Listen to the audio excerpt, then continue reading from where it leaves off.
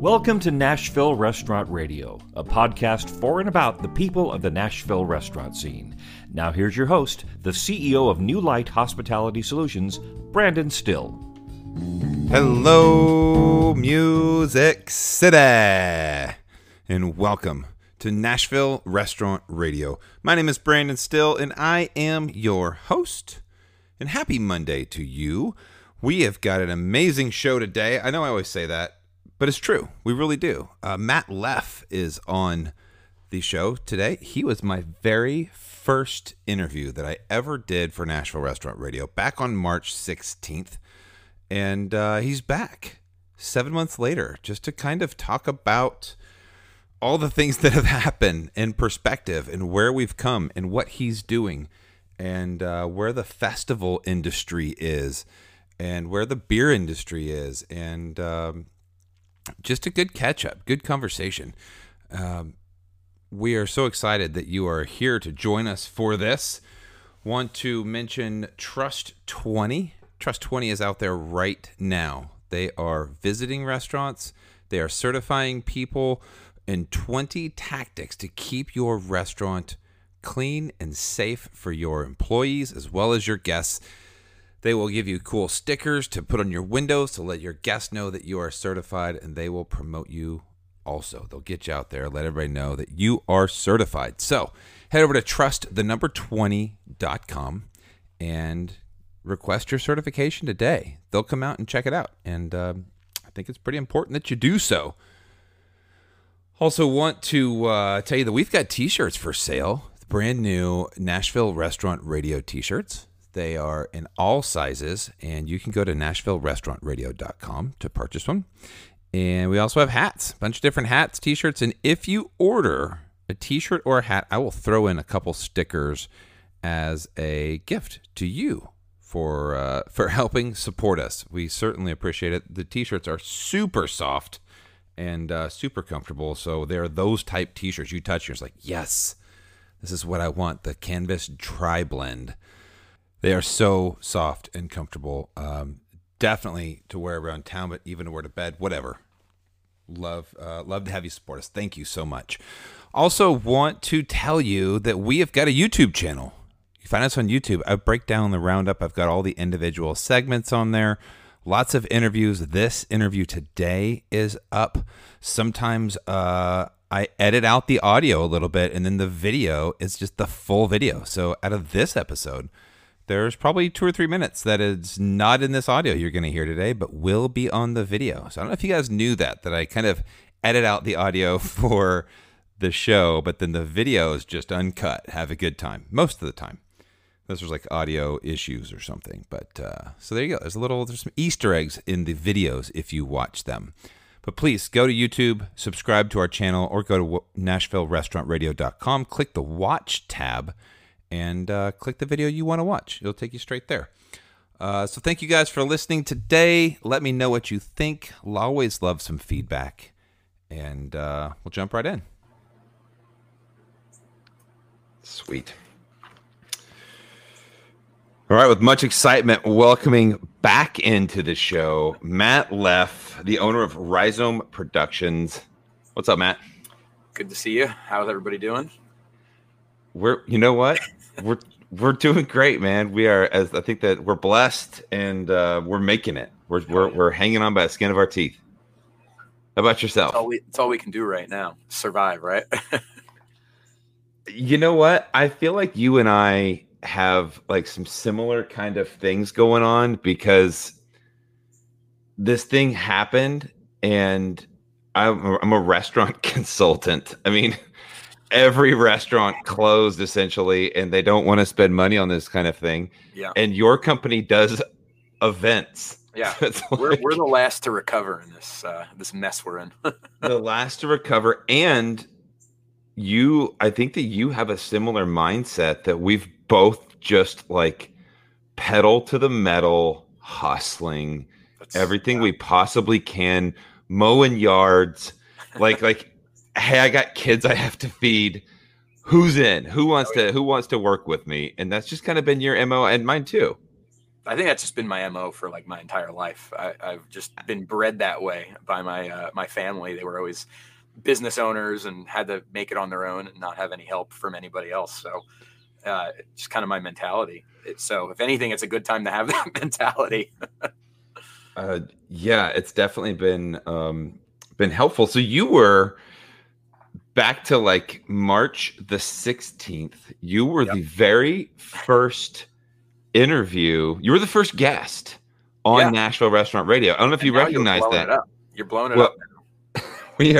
We both just celebrated last week writers' picks in the Nashville scene, best of Nashville 2020. Congratulations best to you guys. Brewery events, Rhizome virtual beer festivals. Yeah, and I would maybe drop the word festival. I would call them more experiences. They're a little more, obviously more intimate than what one would think of a festival. But either way, honored to get that. It was a surprise to me. I'm sure it was a surprise for you. Yeah, but, it was. Innovating is the key right now, and pivoting, which seems to be the word of the year. So, that's what we're doing. We got one tomorrow with Nikki's Co-Fired. I know Caroline was on the show last week.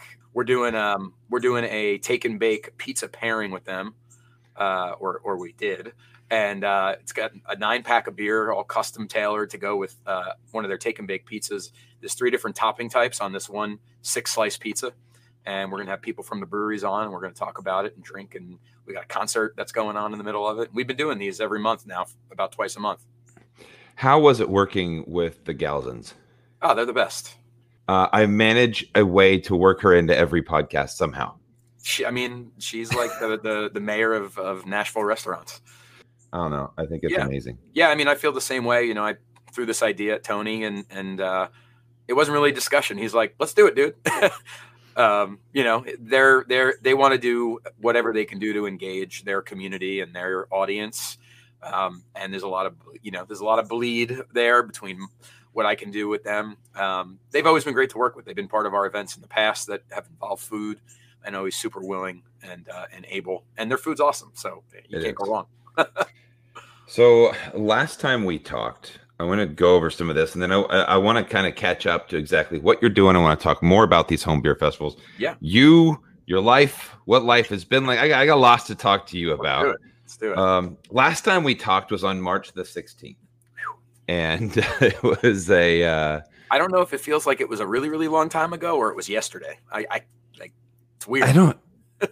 I feel, you know what? I'm going to say definitively, it feels like it was 2004. First of all, because I was talking to you at like 9:00 at night. I do these interviews in the mornings. I was talking to you at 9:00 at night. I was holding my cell phone on speakerphone up to a microphone while I was talking to you. And it tells. If you go back and listen to our first episode, it's like, is he on speakerphone? Yes, he is. That's what's going on there. I was also like lounging on my couch with the TV on mute in the background. It was a very strange moment. Well, I put on Facebook. I put a post on Facebook and I go, hey, I'm going to start a podcast.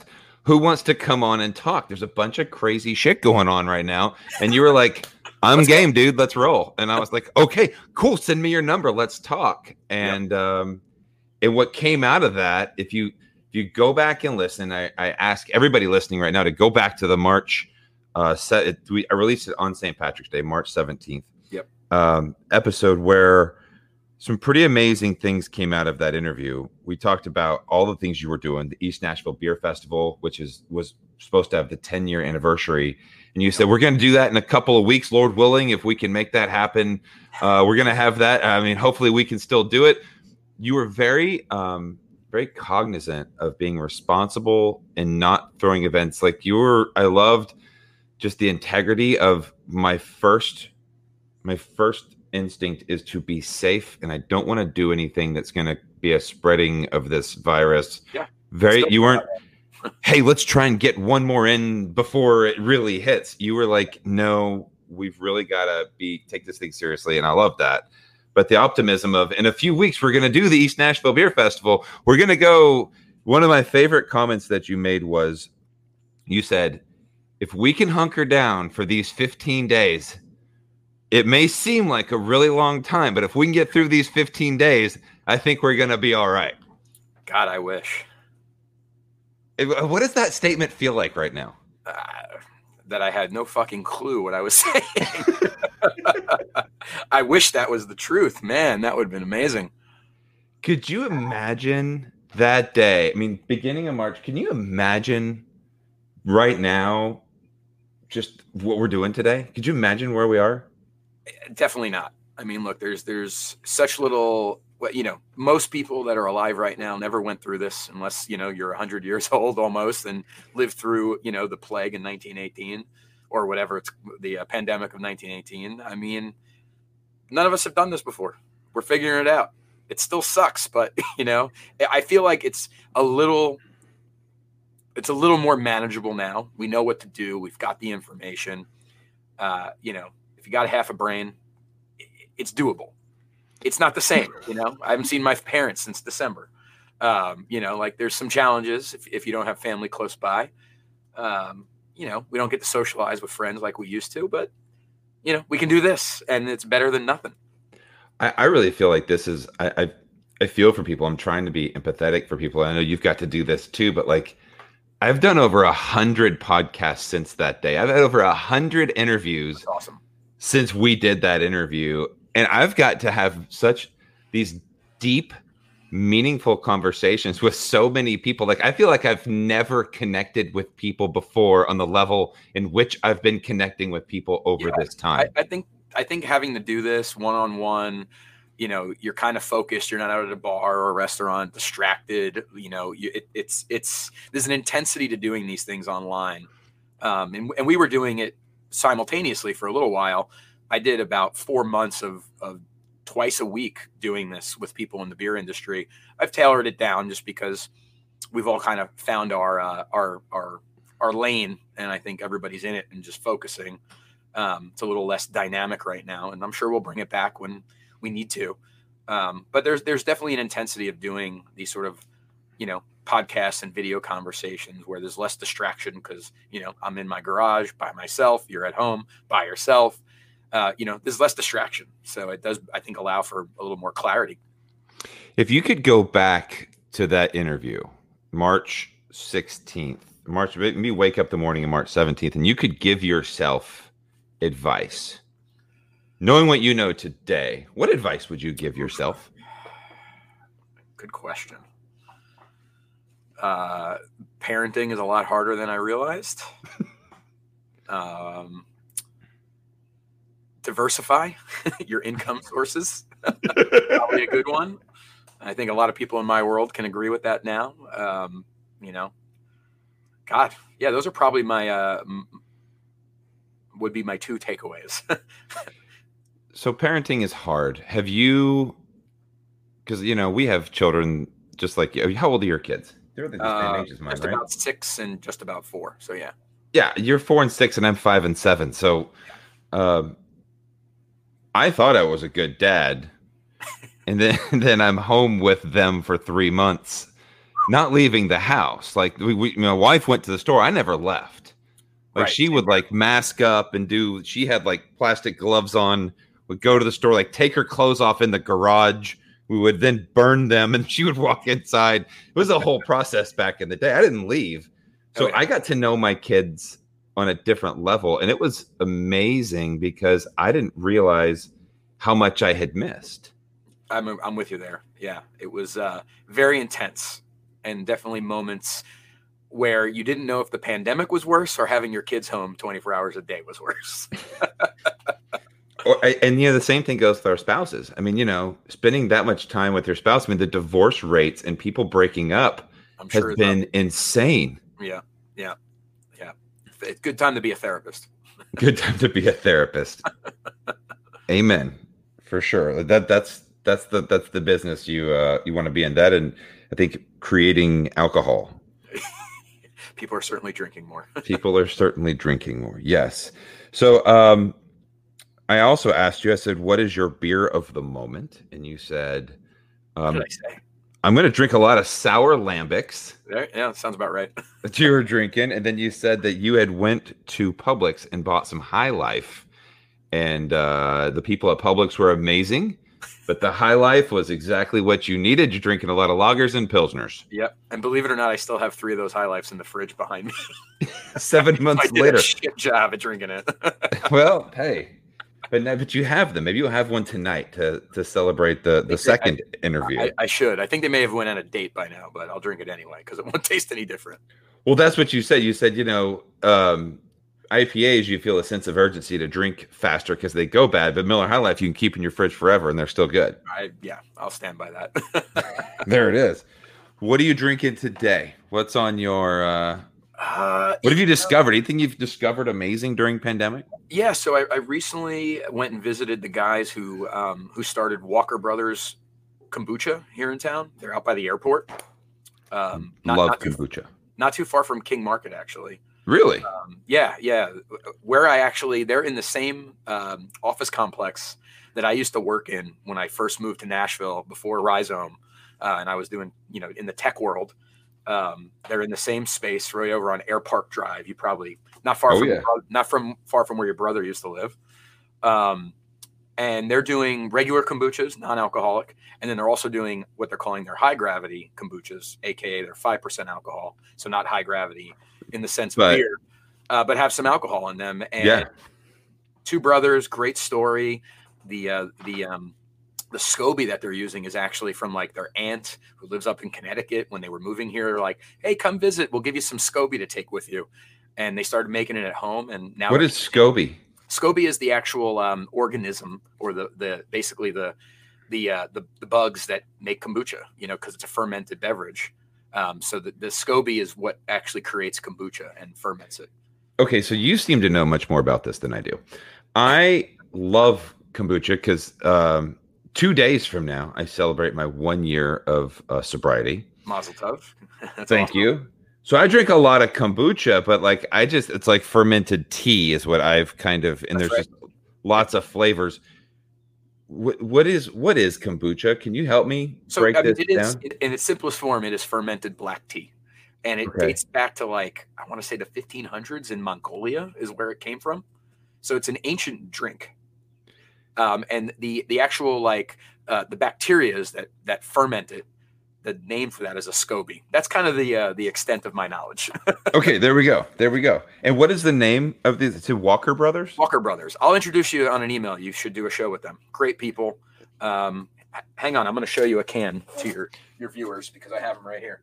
You're reading my mind. I was like, I want their name. I want to interview them. So this is one of their high gravity. So it's 5%. And It's a watermelon and lime. They can them all.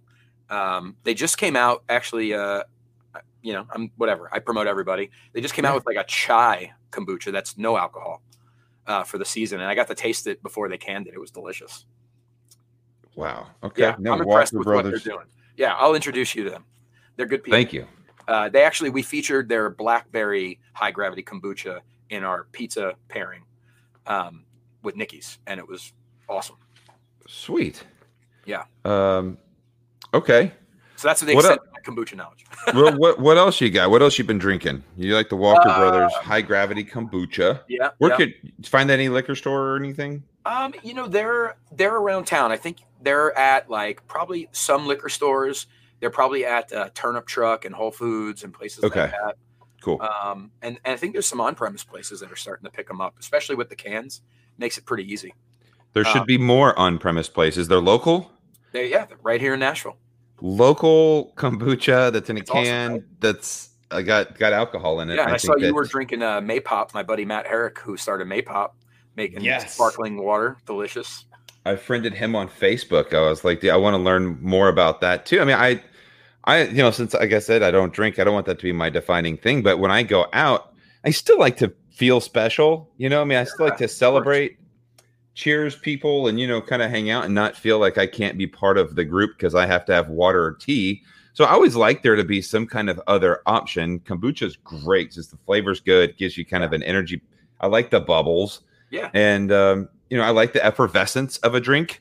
So I'm always looking for new things, and Maypop was really good. I was really impressed by that. Doing a great job, and it's been nice to see him. I mean, he just started it, of course, like right before the pandemic. Rough timing, but he's doing a great job. He's been out at all the farmers markets every week, and I think he's doing a really great job, and it's delicious to top it off.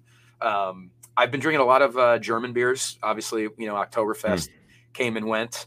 I've got a bunch of Paulaner Oktoberfest behind me. You can see it right there. No, right there. Yep, that's it. So I love lagers and pilsners. I'm still drinking a lot of those. There's something just about the simplicity of a good lager that I think just kind of where I want to be.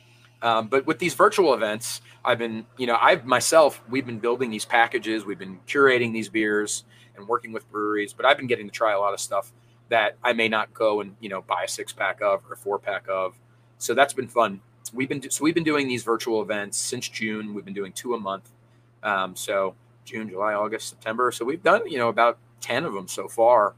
That's incredible. And they're going really well. I mean, they're small. They're not really about making money.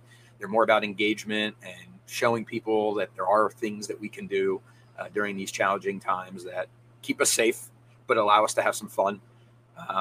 So those are usually the general program is 2 hours. We do them on Zoom. Everybody gets to dial in. We encourage people to use their cameras and sort of build these fun tablescapes and really get into it. So they include usually about 8 to 10 different beers, some sort of food. The majority of them have been chocolate, cheese, and charcuterie that we curate and pair with the beers. We get a bunch of cool merchandise from all the breweries. We do a concert in the middle, sort of like an intermission 10-minute concert. We've had Alana Royale perform. We've had the Rock and Roll Residency perform. God, I'm drawing a blank on his name. It'll come to me. It's just virtual. You just have, is it like a band or is it like a guy and a guitar or a girl and a guitar? So the Rock and Roll Residency was the 3 main guys in the Rock and Roll Residency. Alana Royale, it's her and her husband, Jared, who's the guitar player. The other musicians are usually solo, but they'll zoom in. They've got home studios and they'll play for 10, 15 minutes. People are super generous and tip them well. They make, like $100 in 10 minutes. That's great. Yeah. I mean, look, musicians are challenged right now. Everything's virtual. It's hard to make money as a musician. So we've been doing these, and again, they're surprisingly engaging and fun. We like I said, we challenge people to make cheese plates and tablescapes. They submit photos. We pick a winner and give them a special beer from the Rhizome cellar. So it's been great. And, we're going to do those through the end of the year, and we'll see what happens next year. I saw that you have December the 5th was the Winter Warmer. That obviously is not happening. Well, so it's canceled. December 5th is still a little ways away. Yeah, we flirted with the idea of trying to pull it off. We looked at a lot of different options. We spoke with Metro Public Health. We spoke with Metro Parks. And we know from a production standpoint that we can produce a safe and good environment where we can do it right. Problem is once you start drinking, we can't control you. And that's the reality. And we just don't want to take that chance. So we're going to put together a virtual. We'll probably announce that in the next couple days here, where we're going to basically pick a couple of our favorite breweries from over the years that have been part of Winter Warmer and put together a package that will feature great Winter Warmer beers. We'll make our Winter Warmer cups that we make normally, and we'll do those virtually. So it may be 1 or 2 weekends of a virtual Winter Warmer, but not in person. This is not the year for that, unfortunately. Wow, that's just depressing. I mean, it's almost as depressing as the first interview, just hearing all of these amazing events that aren't happening, and you're just like, damn. Yeah, we lost our whole year in terms of in-person events. So how are you getting along? I mean, I know we talked about hustling and just kind of doing things. Like, if I got listeners out there who are like, dude, I freaking love this guy. He's awesome, and he's doing all this stuff for people. I'd love to support him, help him financially, whatever it might be. How do people do that? Participate in our virtual events. Like I said, they're not necessarily about making money, but they put a little bit in the bank. That works. I mean, like I said, I've always been hustling. So I've got 2 side hustles right now that, are making sure I can pay the bills and feed the family. And that's all that matters right now. The main thing is we want to still help people. So that's why so with these virtual events, we're buying beer from our local and regional breweries. Nicky's, like I said, participated in one. We're paying them for the food. So it's just about helping each other. And that's what we're doing. When we do the cheese, that all comes through the Bloomy Rind, which is a local cheese purveyor here in town. Kathleen Cotter, she's been doing it literally about the same time that we started Rhizome back in 2011. So we've been working with her on the cheese. The chocolate that we include is Alvin Sinclair over in East Nashville. Scott, a good friend of ours. You should have him on the show, by the way. You know what? Great interview. Scott Witherell, right? Yeah. I've known him for years, and I need to. You know what? There's like 50 people right now that are on my list, and somebody said you're gonna, you do 4 shows a week, you do 3 shows a week, you're gonna run out of people, and I'm like, no, I feel like I feel like every day there's like 15 more people. I'm like, oh, I want to talk to that person, and I feel bad. Sure. Because I don't want people out there to feel like they're not being prioritized when they hear different interviews. But I'm like, get in touch with me. Send me a message that says, hey, man, I'd love to come on the show. Let's pick a date. Yeah. And I'll lock it in and we'll just do it. Other than that, it's a challenge to like you said, I've got a couple other things I'm doing also, almost like a full-time job. This is something that isn't, I would love this to be my full-time job, but maybe one day. Yeah. I mean, hey, if I could do a virtual event every weekend, it could become maybe a full-time job. What we're working on right now, one thing that kind of could be a cool result of these, we worked with an importer that brings in a bunch of products from Belgium and Germany and England. And we did an event here in Nashville with their beers, and it was really well received. And the local or the regional representative for that importer presented the event to the entire company on their national sales meeting, and it was extremely surprisingly well received. This is a company that's just a little set in their ways. They've been around a long time. They're not necessarily dynamic in how they look at things.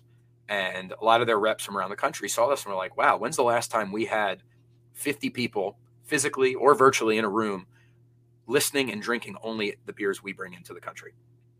And we're working on essentially picking some key cities that they distribute these beers and doing a multi-city virtual event where we'll host it here from Nashville, but we'll have people dialing in from about 6 to 8 different cities across the East Coast. They'll all be working with a local retailer in those cities to pick up these boxes. And we're actually going to ship the chocolate and the cheese and the charcuterie from Nashville to all of these retailers across the country. It'll go in the boxes, and then we'll have a multi-city event where we're doing this with this importer. And that's actually some real money potentially. There could be, some real opportunity there where, maybe that's a couple $1,000s, on a Saturday, hosting a virtual event for 200-300 people across the country, which is really cool. That's amazing. I mean, that's just, and what a fun event, what a fun time that would be just to do all of that, you know? Yeah. And we encourage, I've done a lot of these where everybody's muted, and if people are talkative, we'll mute everybody, but we want engagement. We want people to be asking questions and really, diving in on it. So to have that many people in on a Zoom potentially, they're obviously buying this because they want to learn about it. They want to drink it. They want to experience it. So the feedback that can come from that could be really great. And, we record these, we share them with the breweries and the importers and accounts. So that could potentially build into something where these virtual events may, become something that live on even when we can get back to in-person events. Can I ask you something really weird? Yeah.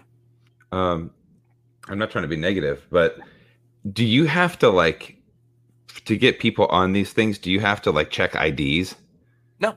I mean, because what if you have a guy with his kids there? They go, oh, I don't care if my kids drink; they can hang out and drink. Are you responsible in any way for that? So they have to pick it up at a retailer. That retailer has to check their ID. Once they take it home, it's not my problem. Okay, good. Well, I didn't know. I was all of a sudden, I was thinking how cool would it be to do these events? Because there's a lot of things you don't have to deal with. I mean, you get to do all of the positives of an event where you get to talk about the beer and have this intimate connection, and you get to control the whole thing from one central location instead of IDs and drunk people and porta potties and all of the things that you have to kind of simpler than it once was. Yeah, I mean, do you think this could be the new way in which festivals are done? I mean, the connection, the experience, the community that our events create in person is definitely not the same virtually. I think people are getting used to it, but at the same time, I think there's some fatigue out there. But in my opinion, I think it's going to be a while until we really get back to events in their normal sense. It may be like a full year from now, in my opinion, if not longer. I'm a realist. Don't get me wrong. I'm not being negative.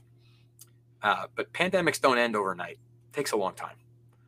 I mean, read the history, read the books. I don't know. I think that we're gonna have a vaccine. We're gonna have a vaccine in less than a month. It's gonna be really good. We're gonna it's gonna be huge. By the end of the year, it's gonna just go away. It's just gonna disappear. Play the accordion. Make plans. I don't know. January vaccine. I don't want to get my hopes up. I don't want to get our fans' hopes up. I'm ready. And, one of the things that and I think we maybe talked about this in March, one of the really lucky things of our business, that being Rhizome, is we can kind of go into hibernation in reality. We don't have overhead. We don't have an office. We don't have rent. We don't have loans. We don't have debt. We're, at the end of the day, we're a tiny company, and we can hibernate. We can push pause and be ready when we can get back at it. Are there financial hardships? Can I pay the people who have supported me? Can I support all the other businesses that made our events possible? No. And that is what kind of weighs on me. But we can be ready as soon as it's safe to get right back out there. And we know the demand will be there. I think there will be some people who still are worried about, safety and proximity to other people. And that's okay. We can make that environment safe when the time is right. But we're really lucky in the sense that, we're not some giant machine that, eats money every day. Like I'm going to not to compare myself to an airline, but I read an article about Southwest. They burn, literally, just fucking light it on fire, $16 million a day. That's how much it costs to run that airline. Damn. Somehow they're still there. I don't know how, but they are. They lost $1.6 billion last quarter. That's more than I make in a year. It's more than I'll probably make in a fucking pardon my language, but we don't have a burn rate in reality. And we're really lucky. A lot of businesses do. Like, look at all of our friends in restaurants. They have rent. They have food costs. They have health insurance that maybe they're providing for their employees because they're awesome people. How do you survive when you've got a burn rate that's $50,000 a month, $100,000 a month? Well, I mean, that's the crux of it. I mean, that's the question. That's one of the main reasons why, I want to bring people on and promote them. And that's why I've been screaming from the mountaintops that you need to be eating local. I mean, these are people that the restaurant scene is the cultural center. I mean, people come to Nashville. They don't just come to Nashville because the Grand Ole Opry. They come to Nashville because Arnold's Meat and Three. And they come to Nashville for these iconic places that create who Nashville is. And if we're not out supporting those places, they're going to go away. Yeah. And you know what comes in when those restaurants go away? Red Lobster. Like Red Lobster and these, big chains come in, and we have enough of that garbage. Yeah. And when you're upset because Davis Kidd is no longer, Davis Kidd Bookstore in Green Hills, the greatest bookstore, and then it's gone, and people go, "Oh man, that sucks, the corporate takeover." And I'm like, "When was the last time you were there?" And they're like, "Oh, I haven't been there in years." And you're like, "That's why they're closed." Yep. Because you're buying shit on Amazon right now, and you're buying stuff from Borders and these other gigantic bookstores. Like, go support the local places that take care of you. Parnassus. Yeah, you show up, you tell them you're outside, they'll put the books in your trunk. It's great. We do that amazing. Like once a month with our kids. They love it.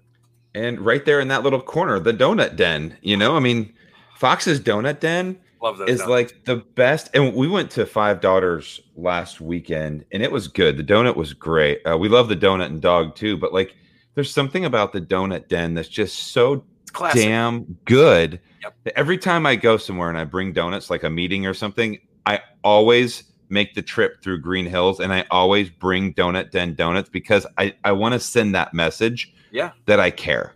Have you tried Status Dough over in East Nashville? No, I'm writing it down. You need to. They are. I love Fox's. They're classic. Status Dough is like, take the classic donut and just elevate it maybe one layer. They're not fancy donuts. They're not foo-foo donuts, but they're just like the chocolate is real chocolate. It's not chocolate with 19 chemicals. Okay. Really, Status Dough in East Nashville. check them out. They started Legit. I think, in Knoxville and then decided to open up a location in Nashville. It's over on Gallatin it's almost in Inglewood, I think.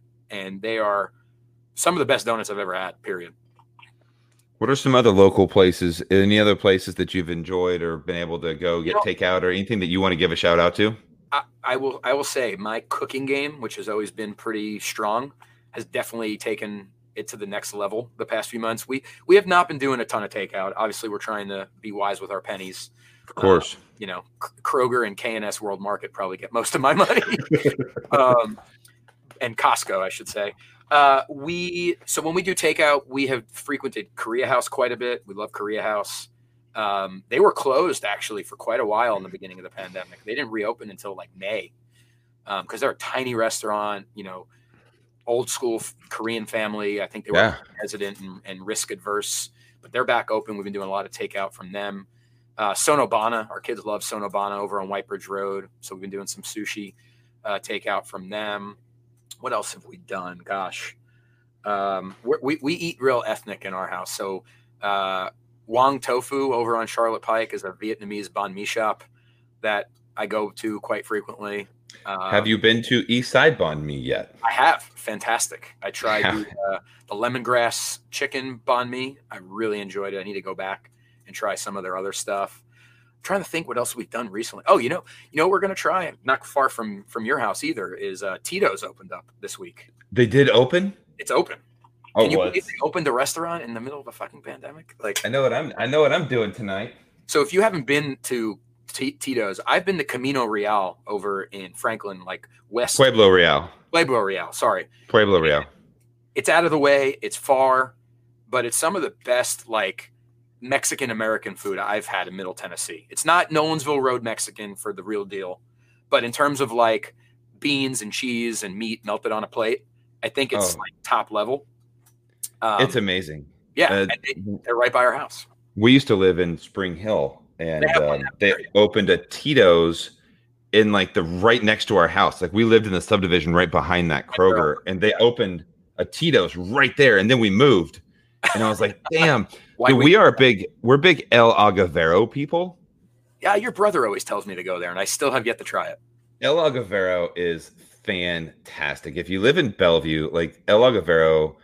I mean, there's Cancun, there's U.S. border, there's all these Mexican restaurants in Bellevue, but El Agavero is like next to the Bed Bath & Beyond, back in the corner, and it is top notch. However, now that Tito's is open, you could walk the Tito's if there was a sidewalk. Tito's is really, really. I could totally walk to Tito's. It really, I know it's a family-owned business, and like I said, I've been to Pueblo Real, which is like I guess where they started. Yeah. And you can just tell, like, it's quality food. You order they have a special guacamole that's not pre-made. The casera. Oh, they're legit. They're legit. Delicious food. So I'm excited about that. We haven't tried it yet, but we've probably done takeout maybe once every 2 weeks. We really we keep it minimal. I was really lucky. My good friend Aaron Clemens, who I also should get on the show with you, is starting a new sandwich joint over in Inglewood called Bill's Sandwich Palace. Yes. They did a pop-up 2 weekends ago at Sloco or Insert Chef here down in 12 South. Jeremy Barlow's place. Yeah, we talked about them yesterday on the Roundup, or last week on the Roundup. I forget this is Monday. Really, really, really good. And actually, they're doing a pop-up today and tomorrow. Yeah, Monday, Tuesday in East Nashville at their location, which will be they're going to be operating at a TKO in Inglewood. Okay, so TKO today, Monday, and tomorrow, Tuesday? Correct. You'll be able to order lunch. I think it's going to be from 11 to 4. They'll be doing a couple sandwiches, a pasta, and some side dishes, all online. You just go pick it up. And I'll make sure to connect you and Aaron. You guys should do an interview. Yes, we could do that too. You know what we should do? We should collaborate. There's all these chef collaborations. We should collaborate and do a couple interviews together. I'd love that. We could do like a joint Rhizome home production and Nashville Restaurant Radio collaboration and just go live on both of our channels and do it at the same time. I love it. Let's do it. I mean, why not, right? I love it. Yeah. Chefs can do it. Why can't we do it? I'm in. Let's do it. We'll get Aaron on together. We can talk sandwiches and beer. Yeah. I love it. That's great. That's awesome. This is why we do these things. This is so much fun. But yeah, so outside of that, like I said, we've been cooking a lot. Last week, not that it's homemade, but every now and then when we go to K&S, we'll just buy like 5 different kinds of dim sum dumplings and steam it all up one night for dinner. My kids love it. Dumplings. Have you heard about Locust? It's been infecting my social feed, so I need to go. It has been, hasn't it? It's opening this week. They're open this week. Yeah. So dumplings and Trevor, great chef. It's nice to see that he's feeding people in Nashville again. It is. I think everybody in the whole city is really excited about that place. In like 6 months, when you can just walk in and order food, I'm going to be really excited about that. So they're going to be so damn busy. I don't want to turn the interview around, but I want to ask you a question because you've been talking to chefs and restaurant owners for months now. There's still restaurants opening. It's really hard for me to understand that because there are so many challenges. You don't have dining rooms. On the flip side, though, we see. Well, you do have dining rooms. Well, but limited capacity. 50%, whatever it is. Your rent's not 50%. Your food costs aren't 50%. Your sales tax isn't 50%. It's hard to imagine opening a restaurant when you can't do it what we perceived as normal once upon. What's been the conversations that you've had in terms of like what it's like, not just to operate a restaurant right now, but to open one? Like, have you talked to anybody who has recently opened? Yeah, and then we've talked to a lot of people who've recently opened restaurants, and the thing is that restaurants take years to open. So nobody decided to open a restaurant during the pandemic. All of the restaurants they've continued the process. They've continued the process, and I think it's a math problem. So, I mean, if you talked about those expenses, Southwest Airlines burning $16 million a day, there's a cost. So there's an initial investment that you have when it comes to opening a restaurant, and you do all of the lawyers. There's a legal fee to negotiate the space and the lease, and you get all of that done. And then you start buying equipment, you build it out, you pay contractors, you do all of this work. And then, you're just supposed to like stay and hold me. All that stuff was done presumably before the pandemic. I mean, people that saw this coming. So, I mean, do you just stop because you still have all that money you've just spent? So, I mean, the idea here is get it open as quick as possible and stop the bleeding. If I can fill my dining room halfway and run, I think what people are doing is they're being smarter with how they're doing it. And the recommendation I put on the show last week was to really do a great job with to-go and delivery. I mean, so many people, to-go and delivery isn't part of their model, but we've all had to the word pivot again. You've had to pivot to that. But I've been talking about to-go and delivery over the past 2 years. I mean, kids today are born with a cell phone in their hand. And well, I mean, it's true. I mean, people today are born, technology is the next wave. If you're not in on technology or you think it's a fad, you're going to fail. So, I mean, people dining off premise is the wave of the future. It is so easy to look at my phone. I don't order pizza that way anymore. And when was the last time you picked up a phone, called a place and said, yeah, I'd like a pizza? No, you just ordered on your phone and you go walk in and pick it up. That's how, and I think the pandemic has fast forwarded this trend because people have realized now this is so easy to do. So new restaurants that are coming in have a strong game plan for how they're going to do to-go and delivery. It's a huge revenue source. And then if you can do your dining room at halfway, I think that they're not generating profits. I think the name of the game right now is to try and break even, keep people employed. And if you're opening a new restaurant, there's still a buzz. I mean, we're still talking about it. I mean, Locust is going to be busy as hell.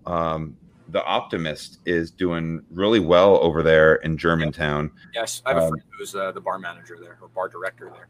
Yes, I mean, these restaurants that are opening are doing pretty good. I mean, I think the restaurants that are really struggling are the people that nobody really knows about and can't really do a lot of marketing, or that don't have a reputation for being safe. I think that getting out there and proactively, I'm going to do a show this week, and my new segment on brand is going to be about mediocrity and how right now, so many people, I hear the excuse, and I say it's an excuse. I mean, it's legitimate, and I'm not just being unempathetic, but the excuse of, oh, we're in a pandemic, this is really hard. Like, I get it. It is. That is true. However, you got to sit down in a room of people that are really smart and go, how do we beat that? Yeah. How do we get beyond it? And you know what? The restaurants that are getting beyond that, who have somebody at the front door who's greeting you, who's opening that front door for you so you don't have to touch it. Yep. That first impression, right? If I walk into a restaurant and nobody talks to me and there's people standing right in front of the door, nobody opens the door because I'm conscious about touching stuff. And like, if somebody opens the door for me and they check my temp, now you can do it on your wrist, and they check my wrist temp and they say, welcome to XYZ restaurant. We're so excited you're here. Let me tell you a little bit how the dining experience is going to go this evening. First, we're going to see each table. There's a QR code on the table. We really want to do everything touch-free. We want you to feel safe and comfortable. We're excited about you being here. If you ever don't feel comfortable, let us know, but enjoy your dining experience. And if they just let you on, like, why are restaurants not doing that? And if you're not doing that, or you're not being safe, that's mediocre, and that's you kind of mailing it in. And I don't expect those are the restaurants that are going to make it right now. You've got to be going above and beyond to show the general public and show your guests that you take this thing seriously, and that it doesn't just reflect on the front entrance. This goes all this reverberates through the entire restaurant, the things that we're doing. And you've got to be better. You've got to be better than everybody else. And the restaurants that do that right now are killing it. I agree. I think technology has saved so many businesses as long as they embrace it. I do think, this is my opinion, I am a little worried, coming into winter, it's going to be colder. Outdoor seating is going to be a little more challenging, even with heaters and those things. Like, you put a hot plate of pasta down on a table and it's 40 degrees outside. It's going to be cold in 5 minutes. Yeah. And I think coming in the winter, people are going to, I think, maybe be a little more hesitant to even sit down in a reduced capacity restaurant, just between flu and everything else. Like, completely agree. I think unfortunately we haven't truly seen the effects that this is going to have on restaurants in the long term. I mean, even though it's been 7 months, I think it's only going to get harder, especially as we come into winter. Look, the federal government has done a shit job at getting restaurants the help they need, music venues the help they need. My industry, not just me personally, I meant like events and entertainment. I mean, I really feel for everybody who owns a venue in this town. Chris Cobb, good friend, and Josh over at Marathon. Like, it's a hard time. Mike Grimey. I mean, it's such a hard time to think. They have these great facilities that are historic and host amazing concerts, and we can't go. And their rents do. Like, the only good thing that came of the tornado for Mike Grimey is that he hasn't been able to been open, but construction's almost done. And guess what? Rent's going to be due. Mm-hmm. Yeah. So I think that's, and people have there's been some amazing stories of landlords that have been incredibly gracious and understanding, and people that said, look, again, Caroline Galzin tells me all the time, and because I ask her, like, how are you guys doing? How are you guys doing? And Tony over there, which you mentioned Tony, I always talk about Caroline, but Tony and Caroline, they're both together, amazing. Two of them but she tells me her landlord, she goes, he is the best dude. Like, he is so amazing. This guy is just giving us, like, he has been so amazing. And she just sings his praises. And I know not everybody gets that opportunity, but that's why I talk about to-goes. I mean, if you're not right now ramping up if you went from all to go to now we're doing dining room, if you as a restaurant owner right now are not hiring people, putting systems and processes to make your to-go a delivery the best it can possibly be, it's going to get cold. It's going to get dark early. And guess what? Everybody now knows how to order to go. Oh, yeah. Yeah. Nobody's afraid of it anymore. One of the things that's impressed me, and I haven't seen it a lot, but I'm slowly seeing it, is people are really upping the game on packaging of to-go food. Oh yeah, the Continental is leading the game on that too. I was going to refer to that one. A friend of mine who lives in Atlanta, though, and I'll try and find the picture and send it to you. You can share it with everybody. It's a sushi pop up in Atlanta. Famous like sushi chef from Japan opened up this pop up in Atlanta. It was immaculate. It was like artwork, and it was to go. And I was just amazed. And I mean, she ordered it. It was delivered to her house. It came in this special package that had a disposable freezer block in it, so Nice. it wouldn't get warm. But the rice still was like the perfect consistency. It looked like artwork. And yeah, the Continental, great example of that. I mean, gold to go trays. Like, come on, get the fuck out. But like if you hand me a styrofoam box of your food and there's water dripping from the top of it, it's not going to taste very good. No, unless that's what you expect. I mean, there's a cost associated having gold to go container. No, you're paying for it. You're ordering food from a new hotel downtown Nashville. If you're paying $60 for it to go plate, then yeah, it's better being a gold thing. But if you're getting dim sum from somewhere and it costs $4.99, it's probably going to come in that plastic bag. And another thing is, as consumers, as guests, we've got to understand what restaurants are going through right now. These 1-star reviews that people are leaving for restaurants. And I saw 3 people in a restaurant that weren't 6 feet apart, and I'm taking pictures and I'm going to put it on Yelp. Like, get the fuck out of here. Stop with that shit. Like this. Fuck Yelp. Yelp is shit. Oh man. It's just a tough situation for these restaurants. And that's why we have a TikTok page now. Uh-oh. And it's a little shameless plug, but on our TikTok page, you can see chefs reading 1-star reviews. It's Nashville Restaurant Radio on TikTok, and I've got a lot of views. It's amazing. I've got one video that over 100,000 views. But yeah, it's chefs reading 1-star reviews that are ridiculous pandemic reviews, and it's really funny. So, well, Matt Leff, thank you so much, man. We've talked twice as long as we did on our first interview. And nice. I implore everybody out there to go back and listen to that interview. And this is not the last you're going to hear of Brandon and Matt. Yeah, let's do it again. We're not only do this, we're going to do it together. I love that idea. I'm gonna think of some guests that we can sort of like. I can bring in my angle, you bring in your angle, and we'll do it together. I think that could be a lot of fun. Maybe we should do a beer edition of the Roundup. We'll just bring on like 5 brewmasters in different places and just say, hey, look, let's do 15-minute interviews. We'll do some rapid fires, and we'll just do like a whole beer nerd out day or something. Let's do it. I love that. This is how ideas happen. You see, people are like, how do you do that? Like, you just do it. You just do it. You just do it. Do it. You don't think about it. You just go. We just go. I love it, dude. Well, hey, thank you. You've been an inspiration to me with everything you are doing. I see other people out there doing similar things, and I go, I like that. I'm on StreamYard because of you. StreamYard. What? Yeah. I started watching your stuff, you and Jensen Cummings, but like you, I was like, wow, that's really cool. How does he do that? I want to do that. And now I do that. So awesome. Thanks for all you're doing, man. Yeah. And if for everybody who does watch this, if you want to learn more about the virtual events that we do, just go to our Facebook page, just facebook.com/Rhizome Productions. We post them all up there. We were in the process of updating our website, and it's not a priority right now. So we do everything through Facebook and Eventbrite. So if you Google Rhizome Productions on Eventbrite or Facebook, you'll find us. All right. Well, I always finish the show and I give my guest the final word. Oof. Whatever you want to say, as long as you want to say it, no holds barred. You're speaking to Nashville or all over the world. People are, it's amazing how many people are all over the world. 30 countries have listened to this podcast. Shit, that's awesome. Yeah, crazy, isn't it? So the floor is yours, man. Take us out. Wow, I don't even know what to say. I mean, I'm just happy to do this and talk to people, and maybe somebody will listen. I think just to resonate with what you do, Brandon, support your local restaurants. Understand it's a hard time. And from my world, support your local and regional breweries. They need it more than ever. On-premise consumption is down. So buying a 6-pack from a local brewery at their tap room, it goes a long way. So do that. Obviously the supermarket's easy. They've got some decent local choices.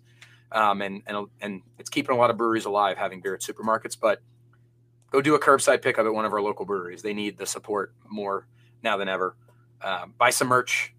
Go have a beer in their tasting room. If they got outdoor seating, they're allowed to be open right now. And if you want to have a virtual event experience, we'd love you to have your support as well. All right. That's it. There it is. That's what you got?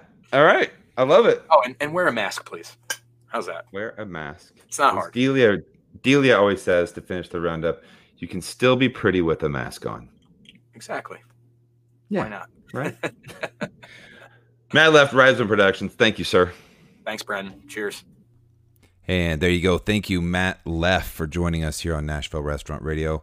Appreciate you taking the time to catch us up. I love what he said there at the end. I think we talk about eating local, dining local, spending your money with local restaurants, as he kind of mentioned, but then also local breweries, local distilleries, local boutiques, like we talked about the other day for 12 South. Just any business where you could potentially purchase something from somebody who lives in the area. Let's keep it local, guys. It's so, so important. And we just thank you so much for listening to our little local show. And we hope that you are being safe. Love you guys. Bye.